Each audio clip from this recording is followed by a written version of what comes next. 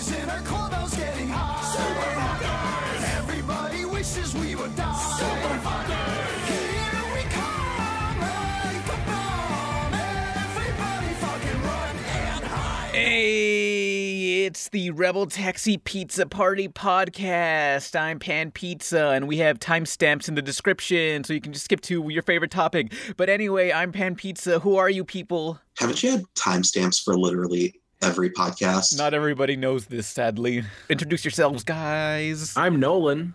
No, I'm Izzy, Great. Now Because everybody. apparently people can't tell our voices apart in the Yeah. comment section.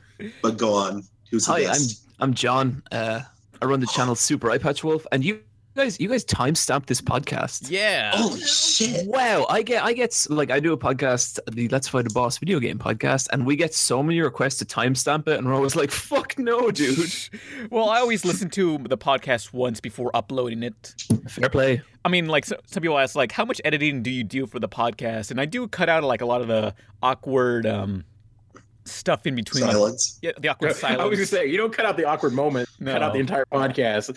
Yeah. It's 2 Yeah, minute long. we do a little bit of that as well. I do sometimes cut out, like, the any sort of stories that go nowhere. I definitely cut those out. Oh, fuck you. No, it's not a diss towards you That specifically. Symbiotic Titan conjecture was fine, you bitch. I don't Fun know. fact: no one talks about Symbiotic Titan every episode. We just cut it out every time. Yeah. Goes on a It's like long, none of this is going to make it in. tyrannical rant about Symbiotic Titan and how Stuart Snyder fucked everything up. It's a good day. I still have that letter from him. Oh my god! Oh my god! You wrote a letter to Stuart Snyder and he wrote back to you. I forgot. He wrote like a template letter and sent it to everybody. Like we did a mass letter campaign, and like everybody like sent in a letter, and then he sent a letter back to everybody, but it said the same goddamn thing. So yeah, but we have a guest. Who is this person? he already introduced himself. Well, Eyepatch Wolf, what is it that you do? So I like the animes, and so I run a channel where I mostly talk about anime stuff. Sometimes like video game and other stuff. But yeah, that's kind of it. For someone who Oh. has not seen one of your videos, which video would you recommend them watching? What makes a villain feel real is like a pretty digestible general video. I might Yeah. go with that. That's the one where you go on a 10-minute analysis video on to First of all, it's 15 minutes. a 15-minute analysis video on a character saying, "Yeah, I like Juice," and it's like, yeah, what's his- Juice is pretty cool, and I'm like, oh my god, there's so much to this. It's like, what did he mean by this, Co? But do you have any upcoming videos? I just put out my favorite things winter 2017, and then I have one coming out next week that's going to be on a show that I want to talk about for a really, really long time. And so, yes, look forward My to that. Little Pony: Friendship is Magic. Absolutely. Do it. It is the lucky star of American cartoons. Hey, I start watching anime for the first time in a long time. Oh yeah. Yeah, the Maid Dragon Oh, lesbian anime. I like that show. God damn it. I don't know how I feel about it just yet. Like, it's really loud and kind of annoying. Yes. Isn't all anime except Cowboy Bebop? Yeah, I also started watching an anime too. I don't know if anybody really knows about it. It's called Dragon Ball. Whoa. Not overly familiar. Damn. Yeah, I bought this like Dragon Ball art book where it's from 1984 to 2013, and his art gets progressively shittier over the years, which makes me the really Akira sad. Toriyama's? Yeah, Oh. I know. I just completely ruined the bit, but I did need to discuss this art book. Like, literally after 2006, like he draws Goku like a twink, and it makes me really sad. Akira Toriyama only knows how to draw 3 types of eyes. So I'm looking up this Dragon Ball thing, and apparently his voice actor is shared with KO. Yeah, from OKKO, Awesome. because that's going to be a TV show, Liquid Plaza Turbo on Cartoon Network. To be honest, the main reason why I'm excited about that show is because it's just Goku's voice. Yeah.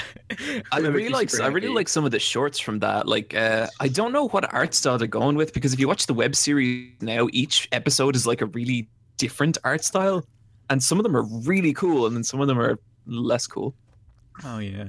But I don't know. They released an intro animated by Studio Trigger, and it looks... I'm guessing it's going to look like that, but not as well animated. So Yeah. That's what I was thinking. I feel it's gonna be very bouncy looking.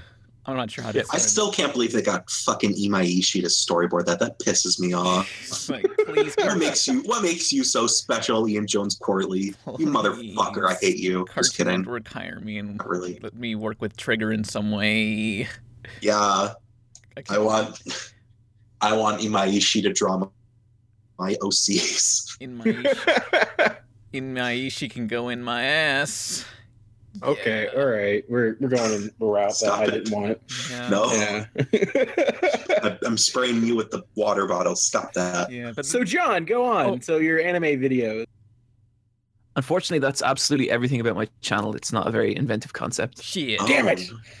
So John, seeing as you're a YouTuber, have you heard about all this recent YouTube drama? Hey, Nope, nothing. Gorillaz! Anyone listen to the Gorillaz? Because they have released several new songs and one new music video.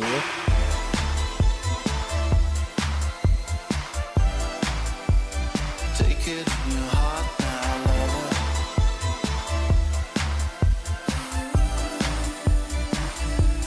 Take it.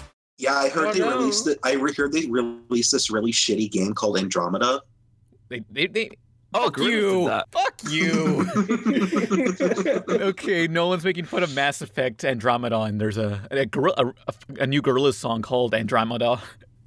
Oh, Wow, okay. thank you for explaining the joke. No one idiot. Okay. To be fair, I literally know nothing about the Gorillaz launch. I haven't I've seen animated GIFs of what I assume is music videos, but I have not actually touched it. So I did not know that, and I thank him for his added information. Yes, I had to explain the joke.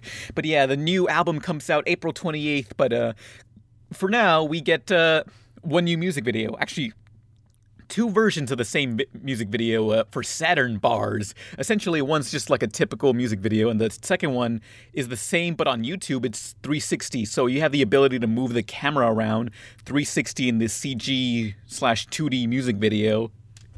Has anyone seen it? I'm watching it now. Oh, okay. Well, the 360 version, like, it doesn't. I don't know. I'm kind of let down by the 360 version because there's not really much to see outside the main focal point. You know, Well, that's the problem with the whole 360 virtual reality thing, because like that is a direction that Hollywood is trying to go.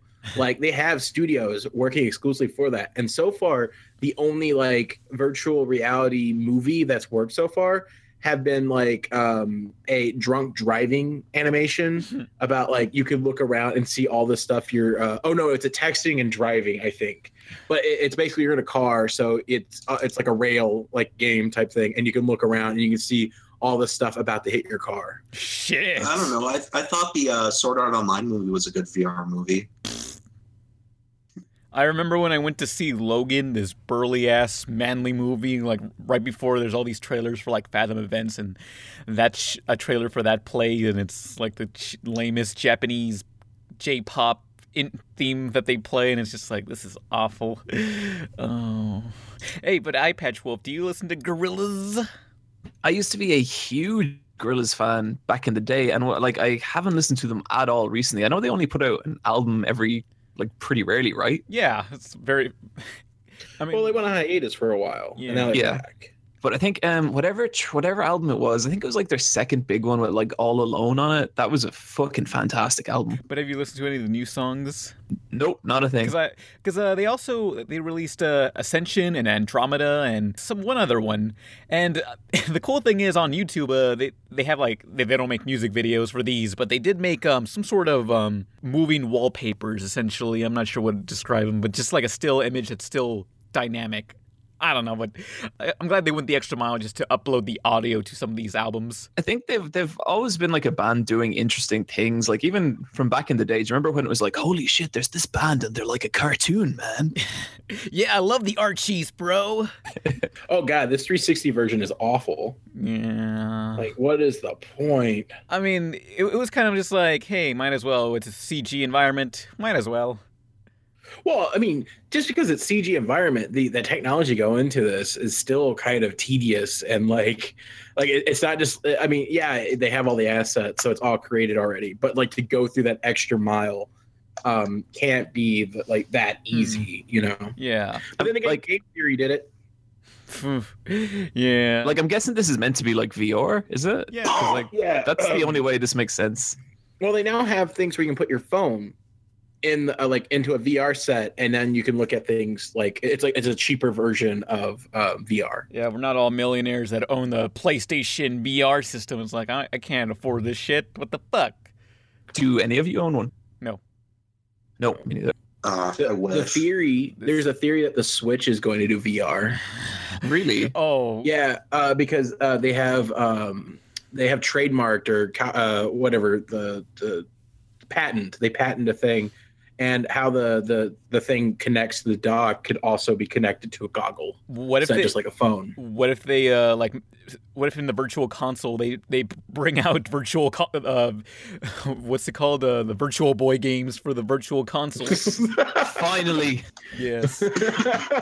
Nintendo, my dreams have been realized. I mean, now people can finally play the first Mario Tennis. It's kind of crazy that that franchise started on a Virtual Boy Mario Tennis. Was the first Wario game Virtual Boy as well? I think Game Boy, just regular Game Boy. Yeah, because it's technically a Mario game. Yeah, because the first one was Super Mario Land 2 Wacky, not Wacky World. No, but I think his like first like Wario Land. Oh, yeah, game, yeah, I is, think like, it was the a first one where you play as Wario.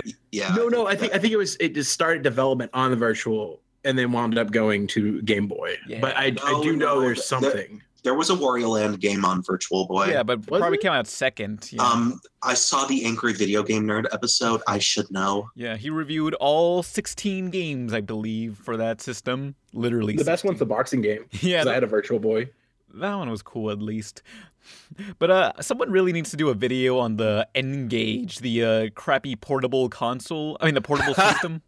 Because I love that thing. Phone. the Nokia N-Gage it has about the same amount of games as the Virtual Boy. Oh god, because I own two of those things, the N-Gage, and it's so crappy. Like, even as an ironic thing to like carry around as a real phone, the interface is still pretty shitty compared to what we have now with touch It's pretty much interfaces. the Ouya of portable consoles. Yeah. You own two of them. Why do you own two? Okay, I bought one off eBay a year ago, and I didn't know how to turn it on, and I assumed it was broken, so I bought another one.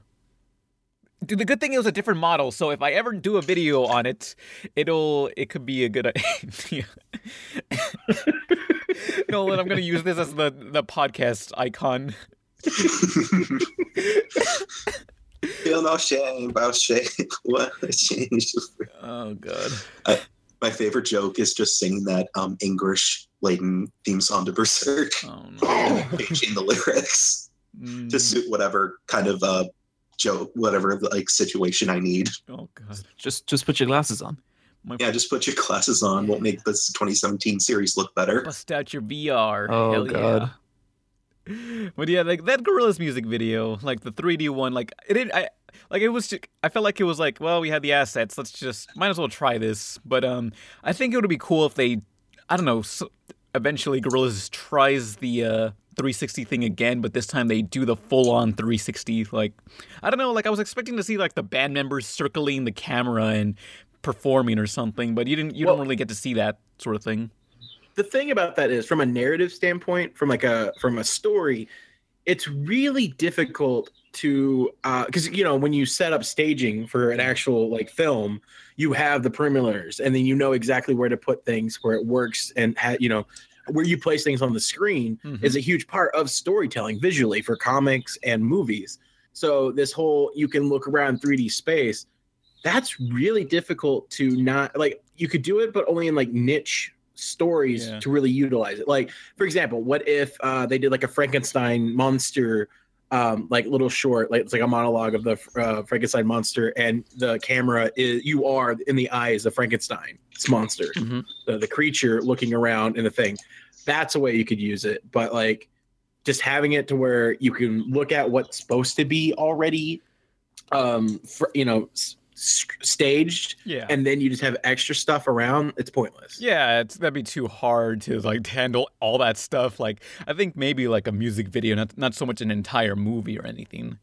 Right. I don't know. I think like it is the kind of thing where it has only been around, and especially like properly available for such a limited time. And generally with stuff like that, it takes people so long to build up a repertoire of like good techniques to actually be able to tell stories with it. That I think like in a couple of years you could get like compelling stories, but just people haven't figured out the best way to do it yet. You know what I mean? But yeah, like you'll never get like narrative stuff the same as film. Yeah, because This is the Wii of movies.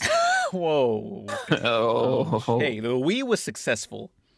No More Heroes was a good game. Yeah. Well, what I mean is, it's a really cool technique, but only like 2 or 3 people are going to be able to excel with it, and everyone else is going to make shit. Although a lot of video games technically sort of do that, you know, the 360 thing, except with a analog stick. Sort of. Although, And like you eventually did start getting good stories and first person stuff, like the shit they did with the original Half-Life and stuff like that. yeah, sort of like that.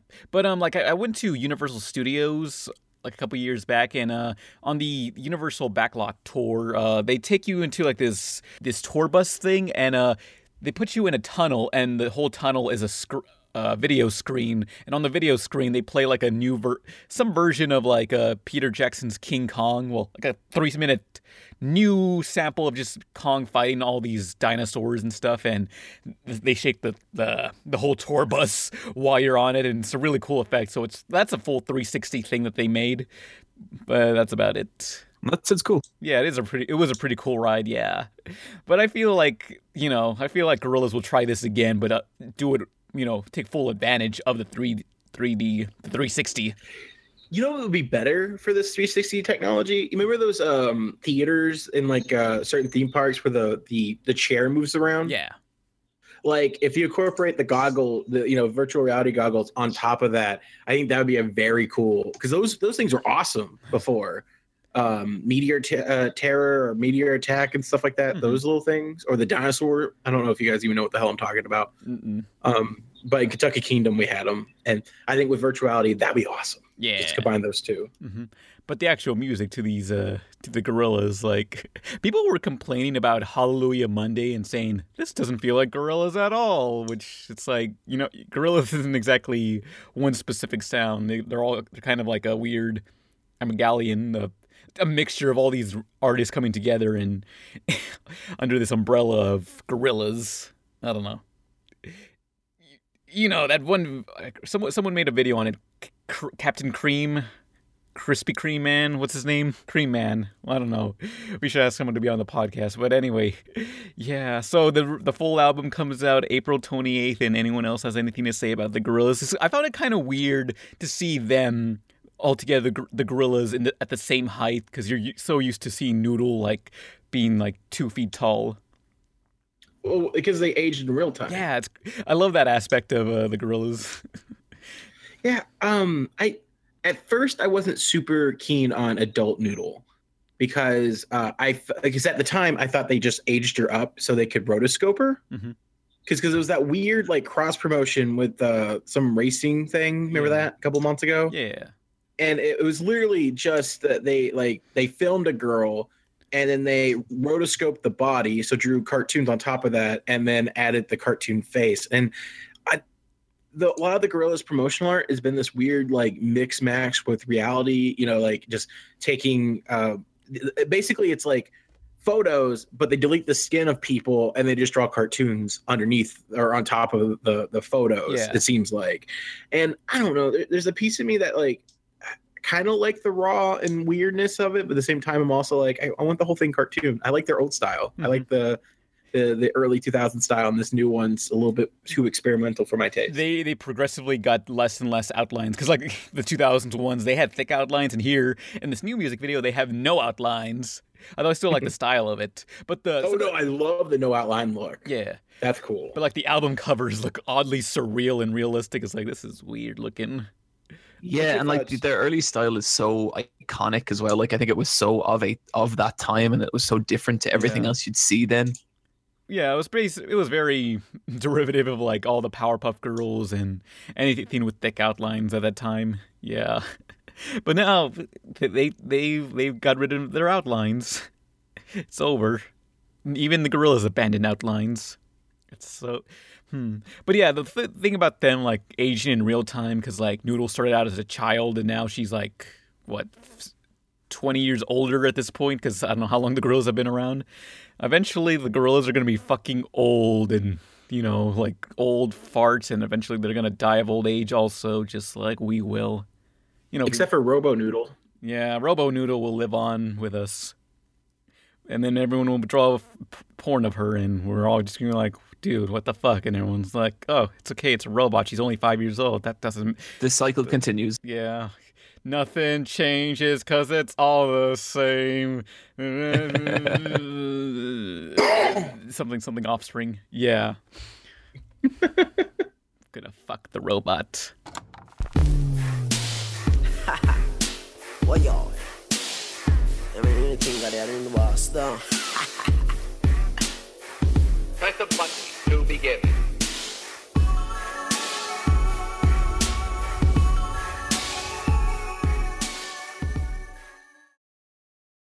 Yeah, so I can't wait till robots integrate into our society and everyone's gonna be like debating, like, is it okay to become a robosexual? Maybe one day. Anyway. Did Futurama already do that? Yeah, like 10 episodes of it. A bunch of video games are doing that. It's like Mass Effect is probably doing that. Nier is practically all about that. Well, according to Gaijin Goomba, in Japan, having sex with robots is really common or something. Oh, God. No, it's really funny about Japanese culture because I feel like that would eventually happen with them, but like they also have like cuddle cafes where you can like hire somebody to cuddle with you, and that just is so fucking up. That's wait, creepy to me. Like, because I feel like that's just a recipe for disaster. Because like you get this guy who probably is like mentally unstable, and he goes to one of these and he starts thinking like, oh, they actually care about me or something, and they're not just getting paid probably a shitty wage to cuddle with this. Stop it. Have you ever seen the price list for those? How much do they go for? I can't remember. But like, there's all these tiers. So there's like, the first one is like hand holding. The second one is like put your head on the lap. And then the third one is like full on cuddling. Oh, damn. Okay, so first of all, Pan, you should be really excited about this because the Snuggle Buddies is actually a service in the US as well. Oh my God, is it like Uber? Yeah, essentially, it's just you can hire someone. It's like I'm looking on their website right now.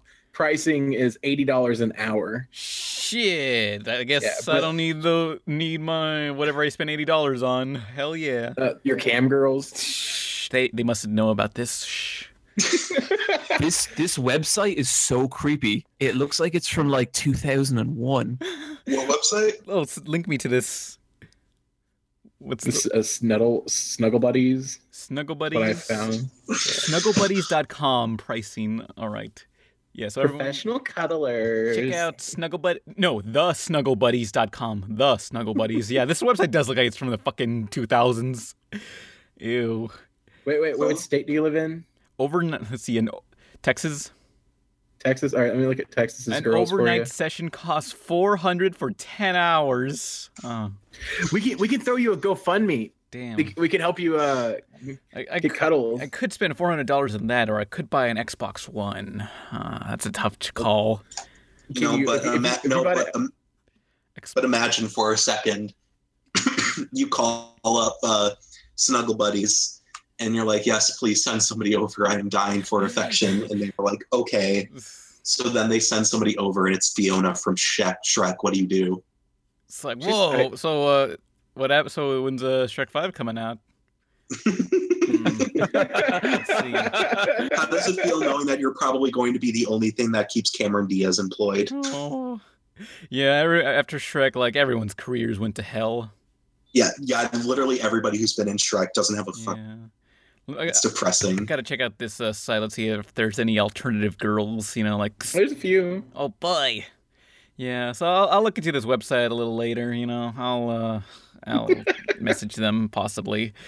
But if you buy an Xbox One, I demand a picture of you in your little black suit cuddling the Xbox One. Please don't buy an Xbox One. But it has... Please love yourself. Look, what if I somehow get a TV that's 4K compatible? That way, I need an Xbox One. Get the PS4 Pro, that's 4K compatible, and that's slightly less shitty. I already own a PlayStation 4, but it's not the Pro version, so it's like, well, thanks, Sony. You couldn't have done this before. Now, great. I don't have a 4K player. I would trade in my PS4, but I have PT on it, so I can't do that. you're I'm stuck in that same exact hell. It's like, damn. oh, I might get a Pro, and then it's like, oh, PT. Damn, that sucks. Fucking, Konami. I was so mad when they took it off the eBay listings. I was like, fuck you, Konami. You can't let anybody be happy, you assholes. Yeah, Konami, quit being an asshole and just let people download the thing. Come And it's on. weird because it's so out of character for Konami to be doing anything shady or anything like wrong at all, because they're usually so good. Yeah, life was simple 3 years ago. Yeah. And then they decided to keep Kojima locked in their basement. I had a dream that I was in Japan for some reason, and Konami's building was this towering, dystopian, like this tower that just goes to the clouds, and I don't know. It looked more nicer in my dream. It was less nightmarish. It looked more hopeful, but that was all a dream. It was all a dream. I used to read Word Up magazine. I just love how like the pachinko mines are a thing with like Konami. They're the most like maniacally evil computer game company. Yeah, that's all they have. Them and Capcom are almost as equally shitty, but Man, like I remember when Capcom were just the best, like when they were consistently releasing great titles and stuff, and now they're in such a weird spot. Well, like at one point they had like if there was a Disney game and they had Capcom next to it and it wasn't Tailspin, it was gonna be a great game. Izzy, that was 1988. I will forever live in those years because those games were so fucking good. DuckTales. You talk about that like it was Aladdin. You talk about that like it was yesterday. They're releasing it right now. They're doing the fuck. Disney Afternoon Collection. Oh, yeah, Have you that's- not seen that? That's pretty cool that they're releasing all these licensed games together, and most of them are actually pretty good. Well, the only thing that really upsets me about that is that I got really excited because I really wanted a Darkwing Duck remastered, like the DuckTales one. Mm-hmm. And I mean, the good news is that's the easiest way of finding DuckTales 2, the NES game, because that's really hard to find. Yeah. So that's the only reason why to buy that collection. Because if you're going to buy the DuckTales game, you might as well get the remastered with the voice acting and awesome animation. Mm-hmm. Oh yeah, but because I'm thinking, was Quackshot on Genesis? Was that Capcom? Because I'm wondering what the hell that game was. Quackshot. Don't know what you're talking about. Okay, there was this video game where you play as Donald Duck on the Sega Genesis, and he had a plunger gun that shoots plungers. Oh, yeah. The only reason why I know that game is because so many fan artists, fan spriters would convert that into Darkwing Duck. Yeah, I'm like wondering, like, why was he Donald Duck in that game, or did they just call him Quackshot or Dark Quack or something? I don't know. That was a pretty cool game. I remember that. It was like it was weird, but it was like it had a good vibe to it. Yeah, I'm trying to remember what was the deal with that game and what's that game's story. But all I remember from that game was playing it a couple of years ago and like just getting stuck in this stupid maze part. I eventually beat the game, but it's one of those 2D mazes where it's like you go into one door and you exit a different door and you just got to figure your way out. And it's the most terrible thing of any 2D game at the time, these terrible two-dimensional mazes. But in retrospect, that game's super weird only because like it's so close to being a DuckTales game. Yeah. It just happened like they just replaced Scrooge with Donald. DuckTales. Woo. You guys see the new trailer? Yeah. Wait, did we talk about no this? more like DuckTales. Ooh, what's this? Ooh, yeah. I mean, looks like it'll be good. I mean, I like how people are complaining about the style and all their square heads, but like, I rather they, do something unique with their own style. They don't just try to be like a weird mishmash of something slightly new and something close to the original, like Powerpuff Girls. I'm fine with the style. I'd rather for it to be something new and not the same art style before, but with shittier animation. Yeah. I'd rather with the art style they have now, they could have limited animation and no one will judge it. Wait a minute, we did talk about DuckTales before last week. What the fuck? Well, yeah, me and CR geeked out about it, and you're like, I can't remember everything we talked about. Like sometimes I repeat a story and someone says you already told that story. It's like I don't remember every single thing I've said on camera that can be used against me. Oh my god. You're on a list. Oh. Yeah, but onto a topic we haven't covered. Oh, I just want to say the next video is going to be a review on the movie Hop by Illumination. It's an Easter movie that nobody saw. Wow. Wasn't it Illumination's second movie? Yeah. You said It was their second film and also their lowest performing and lowest rated movie as of now. They went through some tough shit because this movie is pretty crappy. It's like the poor man's Alvin and the Chipmunks or Smurfs, because it's about a rabbit, a CG talking rabbit in a live action world, and he wants to drum and be cool, but his dad don't let him. His dad just don't understand music. Yeah, but does anyone have any memories of this Easter movie? I remember seeing not at all. commercials remember seeing commercials when I was younger, and I was like, "Wow, this looks like the shittiest thing ever." Yeah, we all thought that, and nobody saw it. But does anyone have any Easter memories? Anyone have? Does anyone Like of Easter in general? Yeah, just like, does anyone do anything for Easter?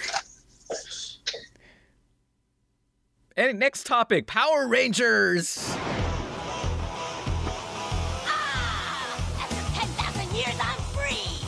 It's time to conquer Earth. Alpha, Reader's Escape. Recruit a team of teenagers with attitudes.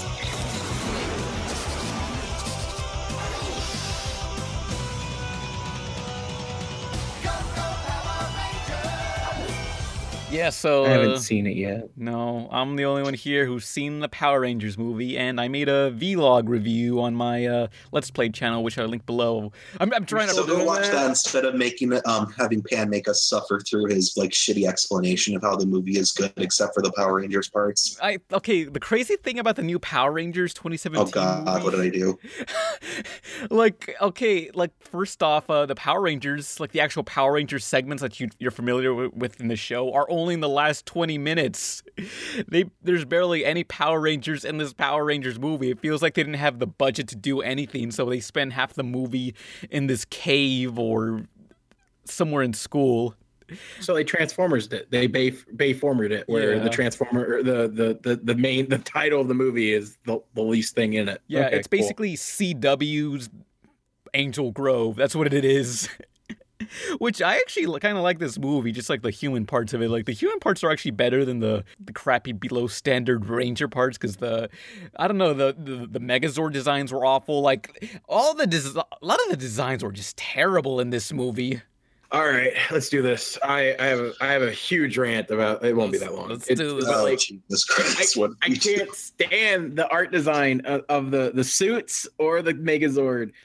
Everything looks like a fucking flavor of a flavor. I'm so sick of Hollywood CGI stuff.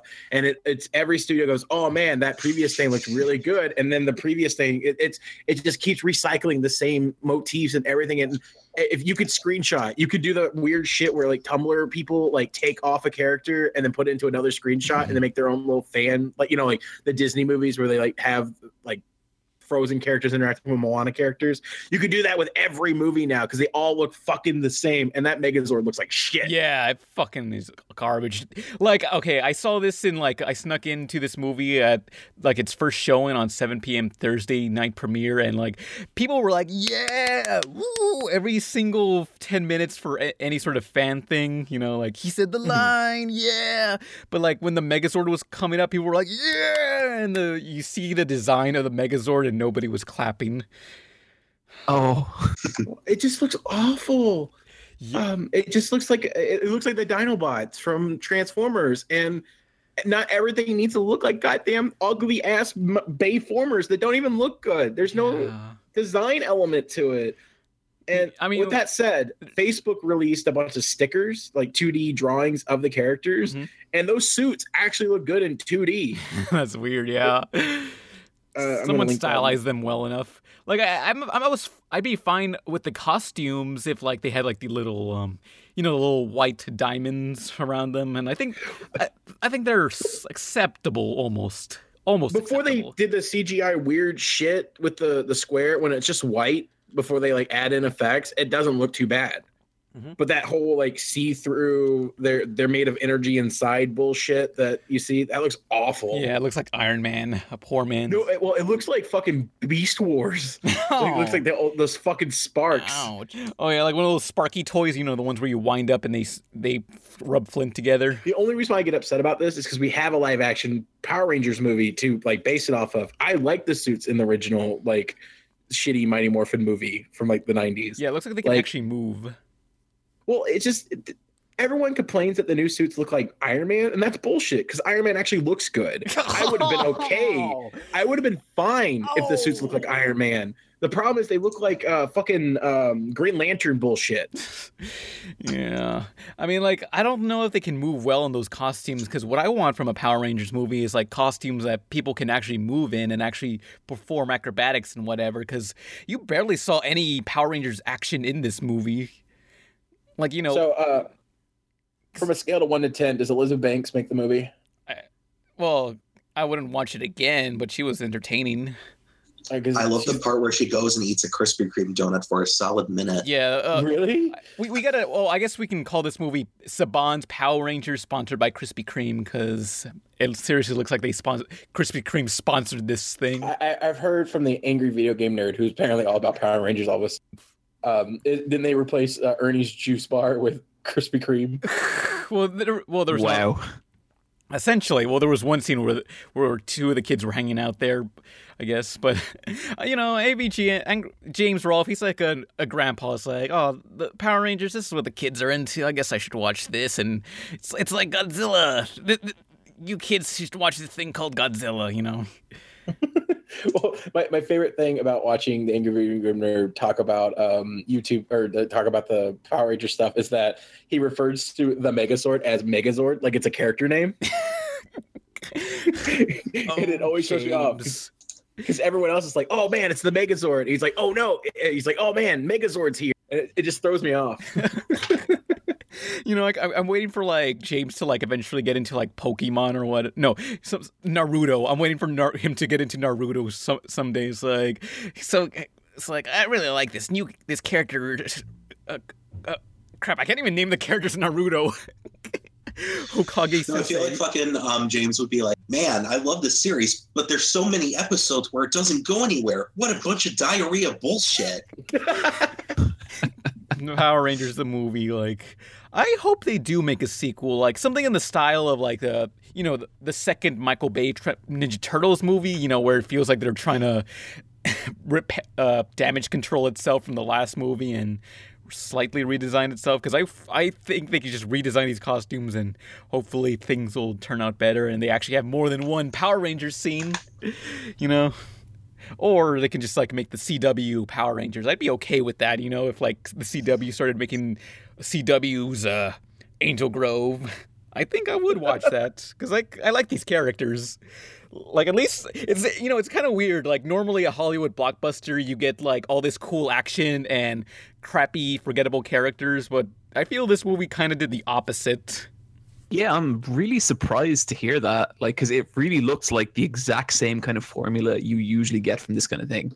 When watching the trailer before, I noticed that like it's like, oh, all the kids are at Breakfast Club, but with Power Rangers, and I found that like a really interesting contrast because in the original show they're all Boy Scouts that like I don't know how they fucking go to school because they're either fighting evil people or going to charity events. Yeah. So like those people are like impossible. Those kids do not exist. Yeah. And so now we have like, you know, people that fucking like are in detention as Power Rangers. That's cool. Yeah, they're like the original Power Rangers are essentially the Ned Flanders of these Power Rangers. Howdy, we're gonna kill you, Rita. Rangers, I'm trying to pollute the ocean. Get away. Fuck all of you. But I'm hoping they do make a sequel. I mean, currently it's only Sunday from the first weekend, and it did expectedly in terms of budget. So I'm thinking maybe they will make a sequel. If not, they'll hopefully reboot the Power Rangers in a couple of years and do it right this time. Because what I'd like to see from the Power Rangers, like, this is my dream movie, but essentially just the Raid, Redemption, but everyone in Power Ranger suits. Fuck yeah. I'd be not as violent though, but like, you know, just as violent. Okay, yes, it needs to be like that one fan film. Oh, okay. If anyone remembers that weird fan film, the Power Slash Rangers.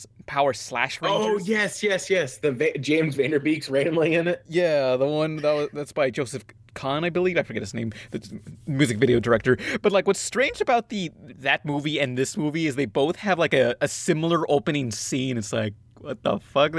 I can see why Saban was pissed, because like the opening scene for both movies are very similar, the fan film and this film.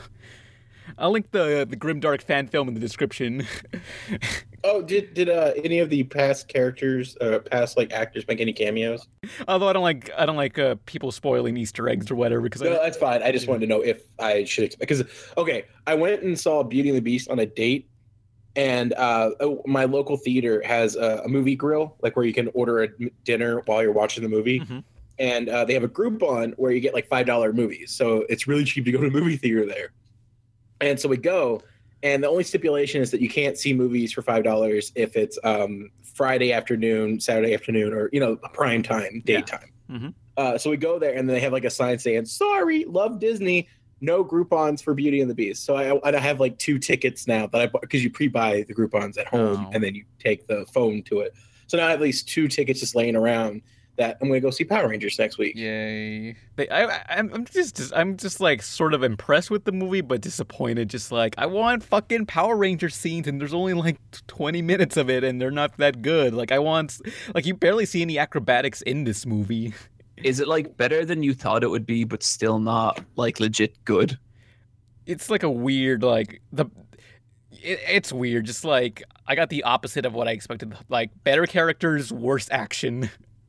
Well, when your CG looks that shitty, I would probably try to push it into a small little section of the movie too. Like just pray, like the second movie, like they edit all the CG and they give everything a redesign. They're like, look, we know it's shit. We're not even gonna explain it in this next movie. We're just gonna redesign everything.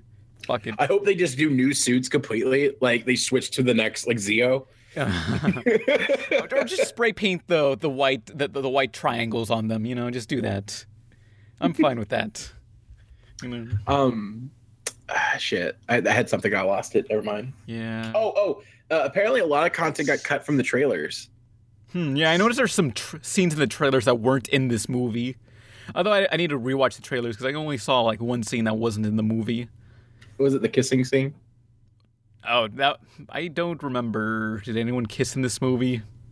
In the trailer, I think they have the black and yellow ranger kissing, or it might have been red and pink. I can't remember, but there was apparently romances in the original script that were cut out. Weird.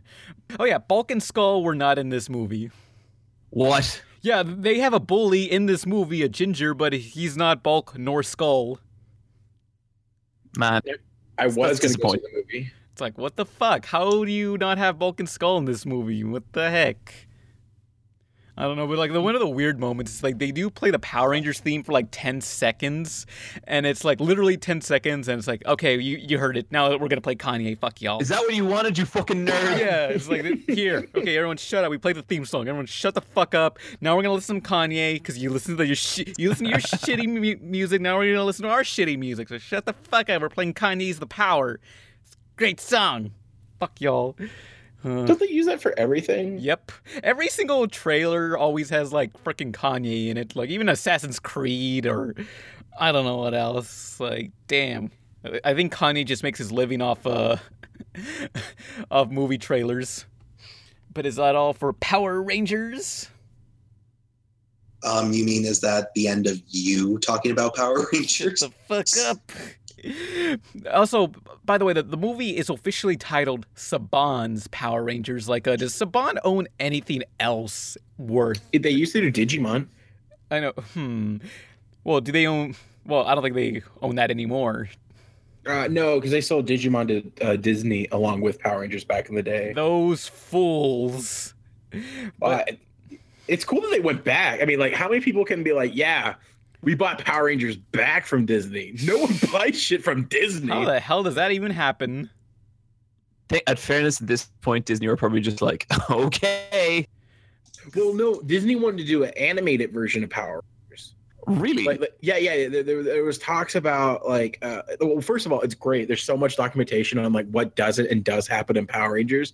Like there was one season called Hexagon that became Ninja Storm, where it was originally going to be Tommy leading a team of 3 Rangers, and then Jason leading a team of 2 Rangers, and like them competing with each other. That's cool. Yeah, well, because it was supposed to be like a like past Rangers would make cameos, and it was like a facility where they train new Rangers for the next generation. And the joke was apparently Jason and Tommy's actors hate each other. behind the scenes. Really? So like, yeah. That's why they don't make like a lot of cameos together, and they don't appear at conventions at the same time. Like their agents like work together and make sure they're scheduled around each other. Wow. Supposed to drama queens. And so the whole like Jason and Tommy having opposing teams with the Thunder and Wind Rangers would have been like that way to like kind of lampshade the whole thing. But apparently Disney at one point wanted to like remake the original Power Rangers because that's the most iconic suits and make an animated thing. But Toei was like, no, you're supposed to use our footage. We want you to use our footage. Use our shitty grainy footage, you assholes, from 1970.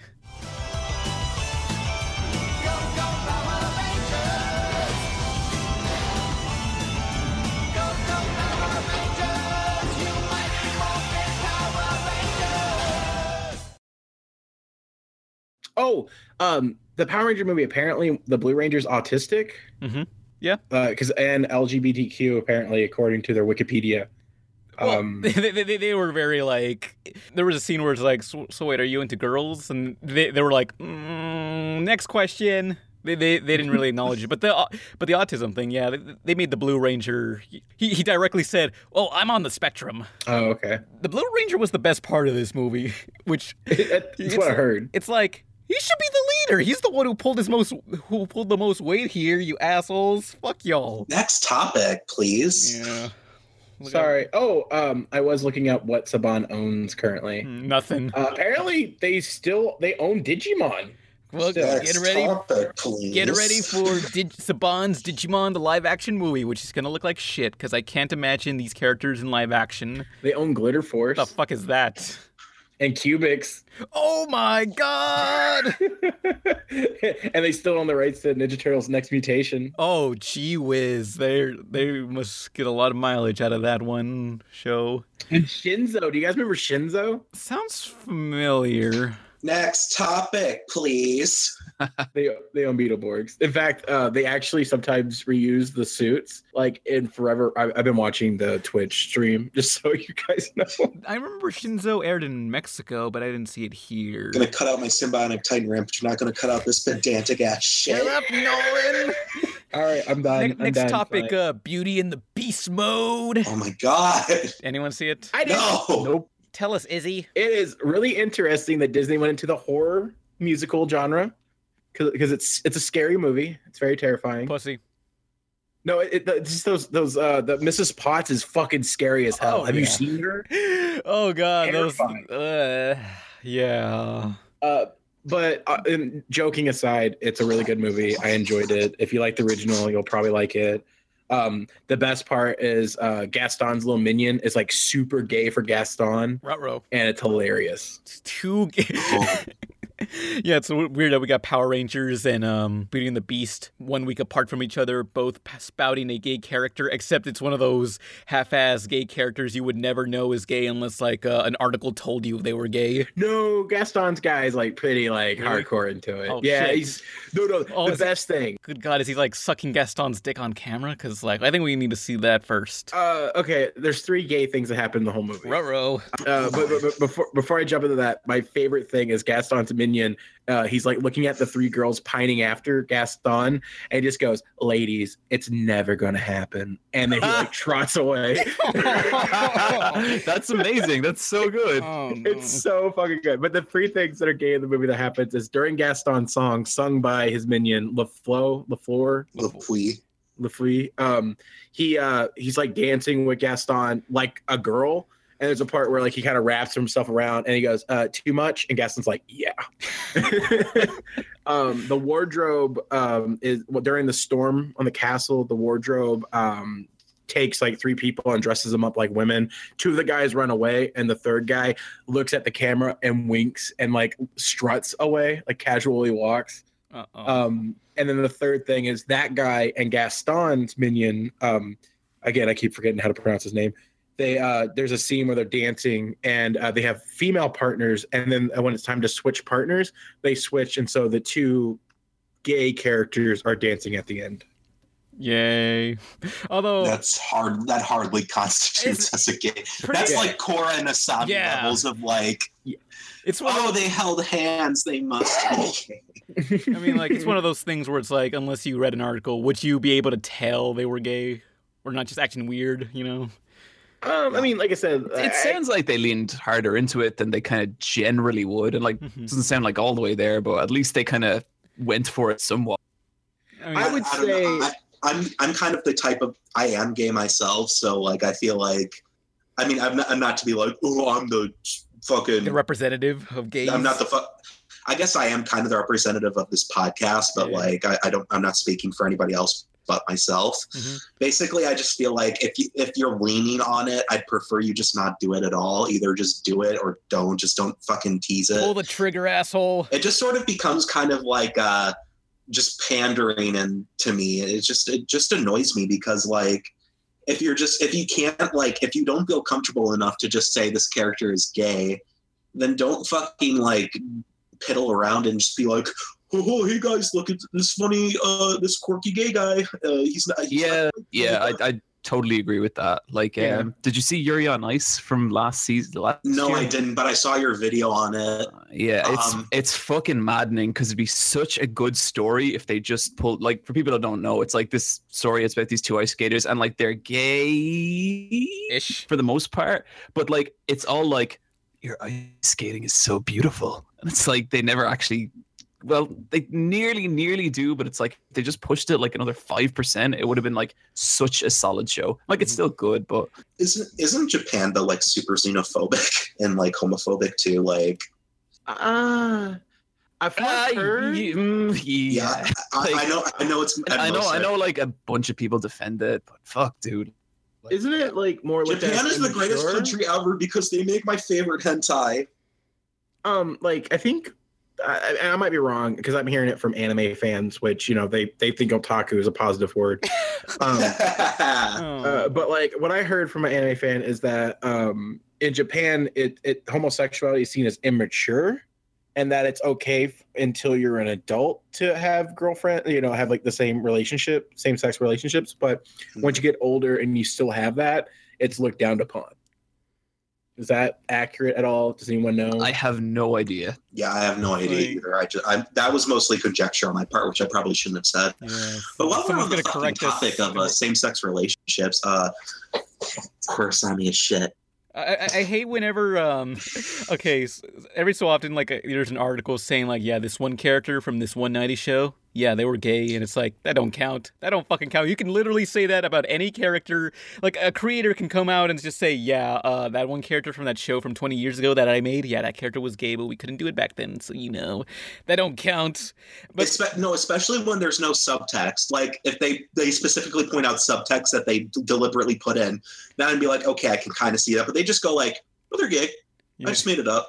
I mean, like, you can have like a simple scene where they just flat out say they're gay. Like, I think people will be more accepting of that. But like the people, like, I always see this comment in response to these sorts of complaints where they say, "Well, do you expect them to be waving a flag around, a gay pride flag around?" And it's like, well, it's possible to show a character is gay without, you know, being in your face, but also not being so subtle that the only way to tell they're gay is if you read an article from literally Courage the Cowardly Dog fucking did it. They talked about this girl was in an abusive relationship and she wanted to be with her fucking rabbit lover. Yeah. And like fucking they showed that and they did it where it wasn't like pandering, but it was also like subtle enough to be like fucking homophobe people could be like, they're just friends.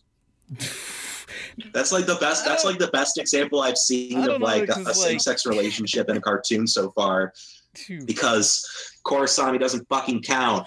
I agree with that. I agree with that so hardcore. Kurosami is such a yes, there's little subtle things here and there that could, you know, for the shippers to jump onto. And go ahead. Before I go on a huge rant, because I have a lot to say about it, Patchwolf, have you seen Korra?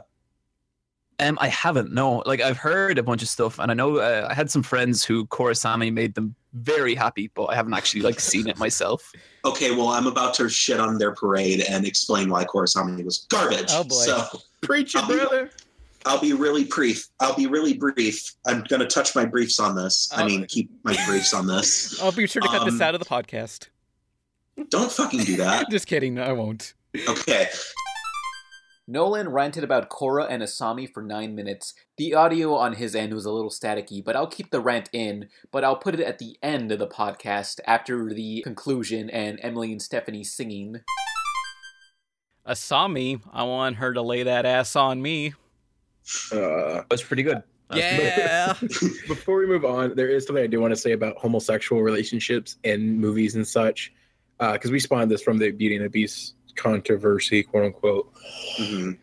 Is that the one thing I'm really sick of is these Christian groups that get really upset with homosexual characters in movies as if their homosexual content is automatically deemed as sexual. Because two characters being in a relationship that happen to be the same sex, all they can see and all they think about is the actual sexual stuff. So Christians, you're fucking pervs, first of all. Secondly, there's so much other stuff. And when people go, well, kids are too young to be looking at that homosexual content. Well, then you need to get rid of these heterosexual relationships because it's a catch-20. If homosexual relationships are nothing but sexual, then so are heterosexual ones. Look, I mean, we have trillions of heterosexual romance stories. I think y'all can handle one homosexual romance story, you know? I actually have a funny story from work that relates to this whole sexuality thing. I was just going about my business one day, and I overheard a conversation between a couple of my managers, and they were like, "Oh yeah, that lady called again," and I'm a really nosy piece of shit, so I was like, "What lady?" And they were like, "Oh, this lady wants to talk to the owner of the store about this promotion we're doing, where we like give out movie tickets to like Beauty and the Beast." And I was like, "Okay." And then the manager is like, "Yeah, she's really upset that we're giving away movie tickets to Beauty and the Beast because there's a homosexual character in it." And the owner literally said, shoot me now." Jesus. They always say, like, this is propaganda being shoved down our throats. It's like, hey, man. So is heterosexual content. It's like, this person's just trying to, you know, they're just here. They're not trying to shove things down your throat. Well, I mean, unless you're into that, if you want, they can do that, I'm sure of it. But anyway. Like, with the Yuri on Ice video I was talking about, I did get a couple of comments where it's like, "Oh, I like your videos better when you don't make it political." It's like, what the fuck are you talking about? These are people's lives. Yeah, like... Oh, man, we're not allowed to talk about YouTube stuff, but there's gay YouTube stuff right now. It's like, hey, what's going on with the Coco movie? Hey, Pixar's Coco. Real quick. So YouTube apparently has restriction mode that they implemented, but if you put the word gay in your title, your video gets removed. Ruh-roh. Yeah. Oh, God. Dear. Yeah. We just want to make a safe, friendly space for YouTubers. Fucking bullshit. And your existence is disgusting to us, and you people need to be hidden away. We're not homophobes, though. We just feel you're disgusting, and you need to be hidden away from kids and stuff, and you're all pedophiles. But, you know, it's just, you know. Well, because like both me and Nolan both live alternative lifestyles, according from the quote-unquote hetero norm, where, like, you know, I'm a trans woman, Nolan's a gay guy. So we don't necessarily fit into the standard, what is people consider normal, which is really offensive. Yeah. Because as if like people get so wrapped up into what they know, you know, like what they've been brought up, what's been on their plate, that they assume that is what normal is, you know, Christianity, heterosexual relationships, these things. And they're not open to the idea that other people can have a different lifestyle. And it's a crazy, mind-blowing thing when they find out and they get angry for some reason. Just because someone looks different than you or thinks differently than you doesn't mean you should be afraid of them. It means you should be angry at them. How dare they be different? What? My way of life ain't good enough for them?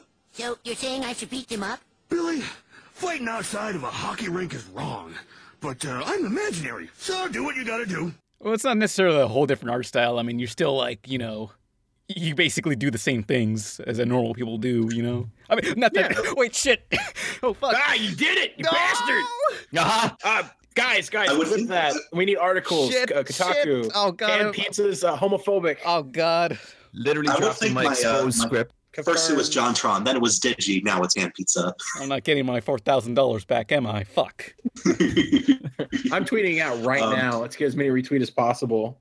Oh. I would think my actually kinks would be more alternative lifestyle than my actual homosexuality would be. But speaking of which, when we get Maxwell Adams on the podcast, I have a few words to say to him. Oh boy, I'll ask him to be on whenever we have like whenever he's done with his thingy, his dead meat thing. No, I want him on now. Fine, I guess I should ask him. Just like, might as well.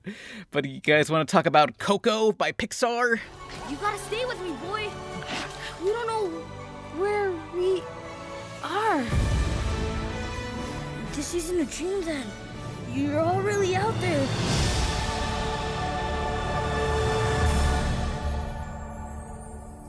You mean shitty? Isn't the kid in Coco the same guy from Star versus the Forces of Evil? Marco, whatever his name is. He does look like that. Yeah.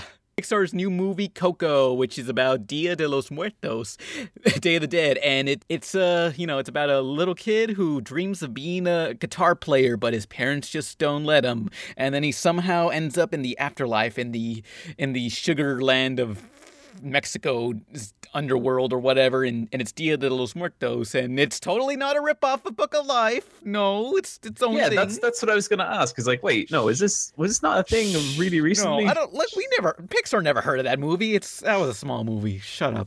Okay. Yeah, fair. So what you're saying is it rips off the visuals, the special effect visuals from A Book of Life with having very similar because of cultural references, but then they also steal Marco from Star. Like it's just a hodgepodge of other things.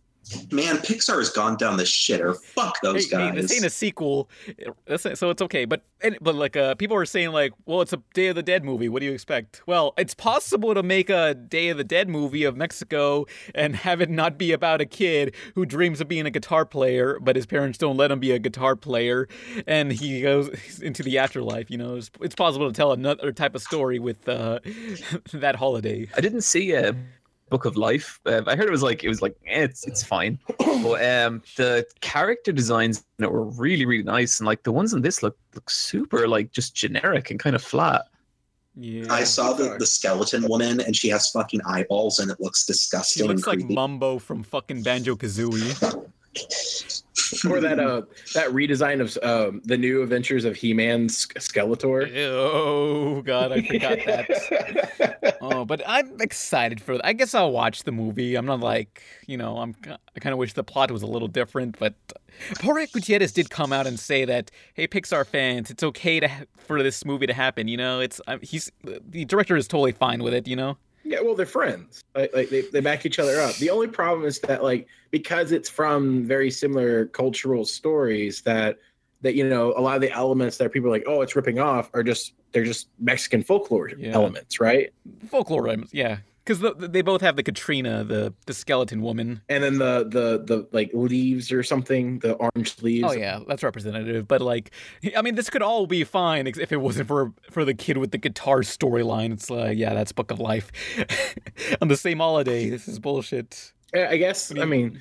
Well, no one wants them not to make Mexican stories. I think there's a rich pool of things to pull from. Yeah, it just sucks that the most recent ones are kind of hitting the same barrel instead of moving out. Yeah, Hollywood has learned that, whoa, Mexico has sugar skulls? Let's make everything Mexico with sugar skulls, because that's literally... Okay, Mexico has two things in Hollywood films. Either sugar skulls or cartel, and that's what Mexico is to Hollywood. Well, isn't Mexico just like a yellow filter? Basically, everything's on Instagram filtered. Izzy's writing a tweet that says, retweet this, add Rebel Taxi's homophobic confirmed on this week's podcast. Back me up. Hashtag expose slut. I think that tweet is gonna be taken the wrong way. Too bad. Oh. Too bad. You brought this on yourself. I really want to do expose slut. Expose slut. But I'm gonna do it. Oh man. Well, I typed in exposed, and then its suggestion was explode slut. Yeah. Thanks, Twitter. Done. But yeah, for this trailer to Coco, my mom was telling me like, is this the sequel to Book of Life? I'm confused. What is this? And like I had to explain to her, no, Pixar's just a bunch of fucking hacks.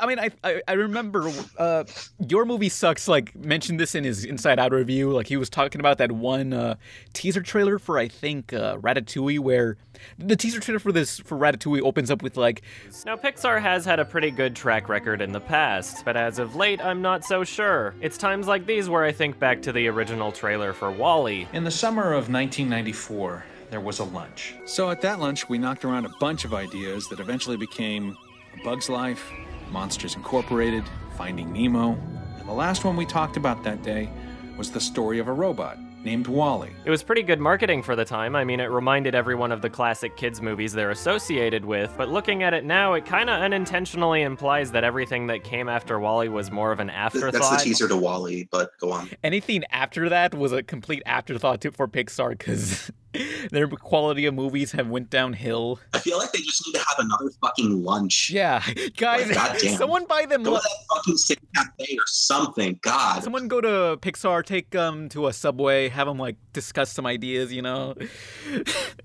we need some better ideas. I think. What do you think Pixar fucking died? Cars 2? That's a tough question. I feel like it all went downhill. Like, I think Toy Story 3 was their last great film. That was so good. Yeah. There's a really good book called Creativity Inc. And it's really weird. It's about like the management structure of Pixar and why it allowed them to consistently produce so many good films. Mm-hmm.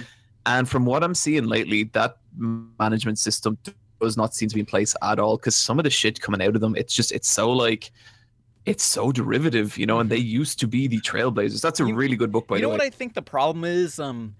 Before, Pixar would make a movie once every like 3-4 years, but now they make a new one each year. No, sometimes twice a year. Yeah. Because Inside Out and The Good Dinosaur aired in the same year. Well, one year when there was a year without Pixar movies, so that's why. Well, I mean, this year we're getting Cars 3 and Coco. Uh-oh. Well, I don't know what the problem actually is, but I just recently watched Finding Dory, and I found that really boring. Mm-hmm. Like, I was upset because I was super excited about watching it on Netflix, and then I just found myself getting really bored really quick. Yeah, that movie just kind of came and went. Yeah, and it made a ton of money, but no one remembers it. It really did. It was expensive. It wasn't expensive. It made like a shit ton of money. It made $1 billion in the box office. $1 billion. $1.28 billion. Its budget was $200 million. But yeah, the next set of movies is Cars 3, boring. Coco, which could be good. Incredibles 2, which is what everyone wanted. Yeah. Finally, that's happening. And then I'm not even sure I want it anymore, to be honest. Yeah. Look, it's one of those things where it's like, will it live up to the hype? I don't know. And unless Brad Bird is completely involved to the extent that he was in the original, I'm fucking scared. Oh yeah. Oh, he is the director, story, screenplay writer. So he's like all of them. Good. Like, normally it's like okay, I have a little bit more hope, but honestly, what made The Incredibles so good? Like I have this link saved on my computer somewhere. It was a breakdown of the entire film's cinematography. And just the way the film was presented to us was like so much better that there was a ton of shit I didn't even think about. Yeah. Like the whole dinner scene at the volcano. I mean, the whole dinner scene at the very beginning of the movie with the family is actually so well done and so perfectly conveys their personalities without them having to exposit it at all. It's just so fucking good. Yeah. But I'm just like, please don't fuck this up. But like, I have just so many ideas, like what's it going to be about? Because, I mean, I remember there was an article saying how Brad Bird saying that The Incredibles came out in a pre-Avengers cinematic universe world. So I'm thinking like, this is my idea. This is what I'm going to guess what the next Incredibles movie is going to be about. It's going to be about Mr. Incredible slowly going into retirement. Maybe his kids are going to college. I don't know, like, and there's more superheroes coming out of the woodwork, exposing themselves and being more open, and it's a big, like, it's probably going to be like some sort of gay metaphor sort of thing. They're probably going to do that, and all these superheroes are being outcast by society, and it's like Watchmen all over again, and they're all hated on, something like that. So hopefully I'll get 1 out of the 5 of those. Well, no. Well, the Incredibles 2 movie is going to be Mr. Incredible being sued by insurance companies for coming back. Fuck! And it's just like a giant court case movie. Oh, so it's Batman v Superman, the first half of that movie? Yeah. Damn. Oh man! Apparently, Toy Story 4's plot, because I was just on Wikipedia, is apparently Woody and Buzz set on an epic adventure to find Woody's romantic interest, Bo Peep. Oh, great! They just wrote her out in the third movie. They just said, "Remember what happened to Bo Peep?" Yeah, or something like that. They just wrote her out. Like, yeah, I remember that. That was like, wait, what? Yeah, what happened? What happened to her? I wonder what was the creative decision that made him just say, "We're not going to need this character." Yeah, but Coco, I guess it'll be good. I mean, it won't look as good as Book of Life, but you know. I also wanted to mention Pixar's character designs too.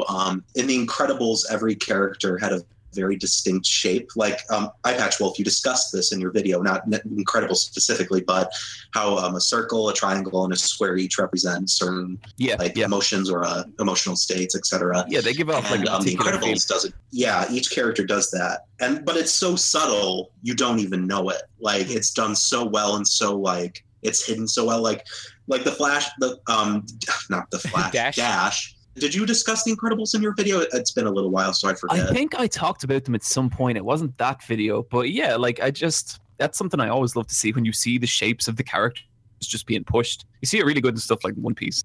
Mm-hmm. But with Dash specifically, like his shapes are so subtle. It's great. Mm-hmm. Like he literally just looks like a cartoon, and like the triangle that represents how energetic he is like his hair. Like slicked back, and it's slicked back because he's running so fast all the time. That's fucking ingenious. Like, yep, that's super fucking cool. Yeah, like you can't even tell like the shapes are in there. They're just like it just looks like a character. Like you can't even you don't like break it down like and analyze it at first. Like you just like, oh, that looks like a fun character, and that's like every single character in The Incredibles. And then And then you get to fucking Inside Out, and like you shape so blatantly and so unsubtly. It's like, god damn, like you can like literally one of the characters is a fucking square. Like it's so shitty. Leave Super Meat Boy out of this. If they're male characters, they actually have really good shapes, or they're not really, like really blatant shapes. If they're female characters, they're just shaped like females. Exactly. It's shitty and it sucks. And like. When you have The Incredibles, which made every character, even like characters who are completely incidental to the plot, look amazing, it just really shows how fucking downhill their visual storytelling has gone. Totally. Yeah. It's a fucking shame. Yeah. So basically what we're saying is, John Lasseter, I hate you. You're a terrible human being. I don't know you personally, but I'm just going to say this anyway because you don't make cartoons as good as you used to. Shit. Therefore, you totally deserve all the hatred you get. John Lasseter, that is a totally rational thing to do. Does he legitimately get hatred besides you? Huh? Does like John Lasseter like get hatred? Because I don't like. I never like. Is there like? I was mainly just parroting people who hate who genuinely hate people for not being as good as they used to. I'm googling it. I want to find out if there's a hate Tumblr for him. I don't think so. John Lasseter, stop wearing those shitty Hawaiian shirts. No, I found a fuck yeah John Lasseter. Animators love John Lasseter. He's like their Jesus. Yeah. I did college. I did animation in college, and yeah, he's popular. This is CNN. No more YouTube stuff. Captain Underpants. Woo! Do something. Put the pen down, Mr. Krupp, or we'll hypnotize you. When I snap my fingers, you will obey our every command. You are now the amazing Captain Underpants! Tra-la-la! I honestly didn't think that would happen. This summer. Come, sidekick! We gotta stop him. What? Out of the road, bozo! Why, thank you, vehicle person. Ow. Yep. Did you guys fucking see the trailer? It looks really good, surprisingly. And there was like no bathroom humor in the trailer at all, which is very, very surprising. There was a giant toilet. I saw it. Yeah, that's crazy, but like it has such a great style to it because it looks like the book, and it's actually a CG movie that looks very stylized. You know, it looks so nice. Yeah, it's cool. Like I don't know anything about that series, but like it looks nice. Yeah. Mm-hmm. Well, I vaguely remember reading the books for that, and like I think it did teach me about like essentially frame by frame animation, because there were like 2 pages that said flip this in and out, flip these 2 pages and see like this clapping, this toilet mouth eating someone. Yeah. Captain Underpants is actually one of the most banned children's books in the United States, by the way. Yeah. Seriously? Wow. I think so. I know it's banned a lot, but I don't know. Let me quick fact check. I mean, you know what I kind of wish for is like maybe in the 2000s, like imagine if we got some sort of live action Captain Underpants movie with Frankie Muniz as one of the kids, and maybe that guy from Big Fat Liar as Captain Underpants, and everyone is just uncomfortable for like 2 hours. And Nolan's right. It is the most banned. Why Captain Underpants is the most banned book in America. It's a grown man in his underwear. You can see why it'd be banned. So I didn't know it was a hypnotized story. Like, oh god damn it! I literally know nothing about it, so I just thought it was a weird, random SpongeBob like story of a guy that runs around his underpants saving the day. No. I didn't know it was like an evil principal being converted into a hero. He has no free will. But yeah, I'm excited for this movie. Like, I just the style of it. Like, I thought it was gonna be Sony Pictures, but I see it's DreamWorks, right? Yeah. Because from the promotional stills, I thought it was gonna look like the Peanuts movie by Blue Sky, but it's more 3D-ish still, and it's still stylized. It's banned for 4 reasons: partial nudity, violence, misbehavior, and blackmail. What? Oh, blackmail. Yeah, yeah. Oh, okay, blackmailing. I thought like there's the black kid got it banned. What? No, the principal who's later hypnotized by the 2 kids becoming Captain Underpants blackmails the 2 mischievous students into behaving well. This could be considered bullying. Oh god. According to Business Insider. The good thing is Captain Underpants succeeded in the end, and now we're getting this movie, which I don't think. Do you think Captain Underpants is still controversial? I doubt it. I mean, in 2015, it was revealed that Harold is gay. So shit, it just got even more controversial. Yeah, so I'm excited. But next bit of news. I know. Let's just we got little time left. So for the questions, the Eye Patch Wolf, Death Note, the Netflix thing. You're into anime. What you think? The human whose name is written in this note shall die. Shall we begin?